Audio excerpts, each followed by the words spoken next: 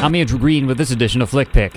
This past weekend, I saw Mission Impossible Dead Reckoning at Celebration Cinema in Benton Harbor. Mission Impossible is, of course, the 7th installment in the Mission Impossible film series starring Tom Cruise. In it, he plays Agent Ethan Hunt of the Impossible Missions Force, or IMF. They're the group that the government calls in to perform tasks that other government agencies couldn't accomplish. They're the last resort. They're top secret. No one must know about the kinds of things they do. So I've always kind of liked the Mission Impossible series. I don't think I've seen every one of the movies, but I've generally enjoyed the ones I have seen, and I have to tell you, I think this is the best Mission Impossible movie I've seen yet. Yes, this movie was a blast. It's awesome, and Tom Cruise once again delivers. You know, say what you will about Tom Cruise, but the guy generally makes good films. I could probably count on one hand the number of bad movies he's been in, especially in the last 15-20 years or so, and with this new Mission Impossible, he gives us a spectacle that is a lot of fun to sit through. In this movie, Ethan Hunt and his merry gang have to track down the key to an artificial intelligence system that has the ability to destroy the entire world. Yup, this AI has gone rogue, and it has the ability to mess with everyone's technology throughout the movie. This creates some special challenges for Ethan's support crew, Luther, played by Ving Rhames, and Benji, played by Simon Pegg, as Ethan races all over the world to track down this key.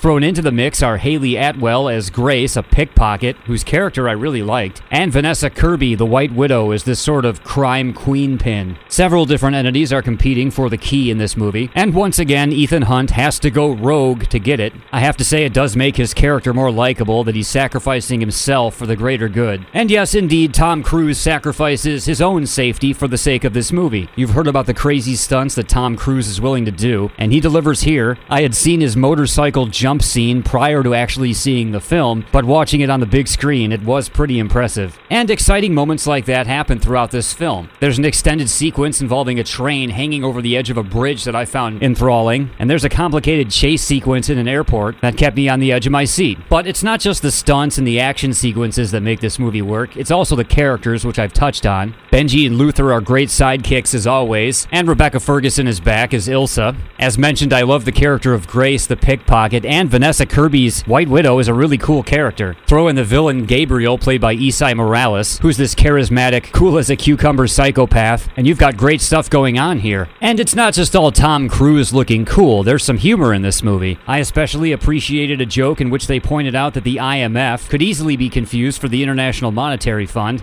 And then there's the general sort of campiness about what's going on here, with some of the Mission Impossible tropes like putting on masks of other people, you know? The movie plays all that for fun, and director Christopher McQuarrie has managed to set the perfect kind of tone here. This movie is exciting when it needs to be, it's funny when it needs to be, and it takes time to explain its nearly overcomplicated plot when it has to. I'll admit I wasn't super excited to see this movie when I walked into it, but when I walked out, I felt great. At a time when Hollywood keeps pumping out more $200 million movies, a lot of which are bombing these days, it's movies like Mission Impossible Dead Reckoning that remind me of why blockbuster movies exist. You know, not every film should be a $200 or $300 million CGI fest. Not even close to every film should be aiming for the stars with its box office totals. But sometimes there should be these blockbusters, these event pictures, these special experiences that come out only a few times per year. I think a big part of the reason why Hollywood has been struggling lately is that they are trying too hard to pump out too many of these blockbuster movies and not just focusing on the good ones like this. This is a movie that should be a big budgeted action-packed blockbuster, and I hope everyone goes to check it out. Heck, I can't wait to see the next one. I give Mission Impossible Dead Reckoning Part 1 a 4.5 out of 5 for this edition of Flick Pick.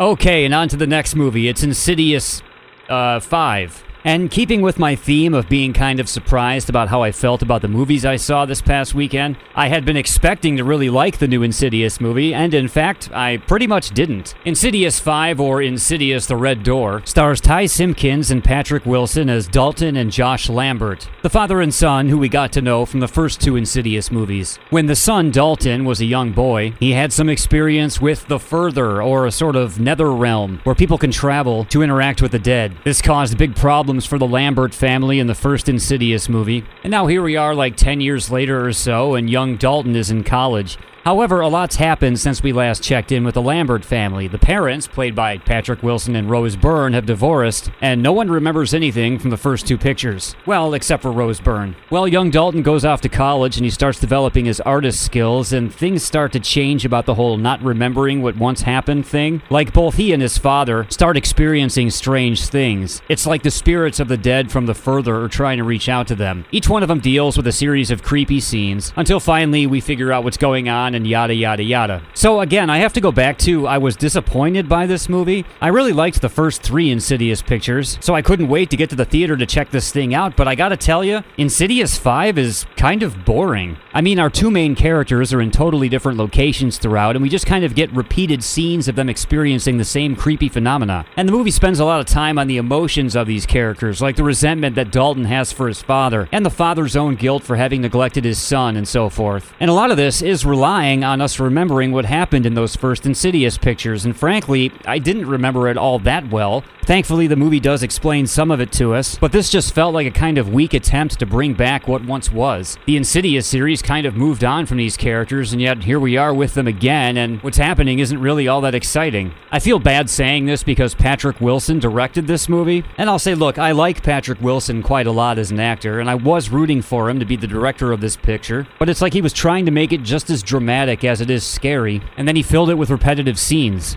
Lynn Shay does make a cameo in this movie in the most awkward way imaginable, and although I did kind of like the character of the son and his college roommate who he meets at one point, I found it a little jarring to be jumping back and forth between father and son here. This movie isn't really scary, and although it's got good characters, it just doesn't really know what to do with them. I won't spend a lot of time on this, I'll just say that Insidious 5 is a disappointment. I give Insidious The Red Door a 2 out of 5 for this edition of Flick Pick.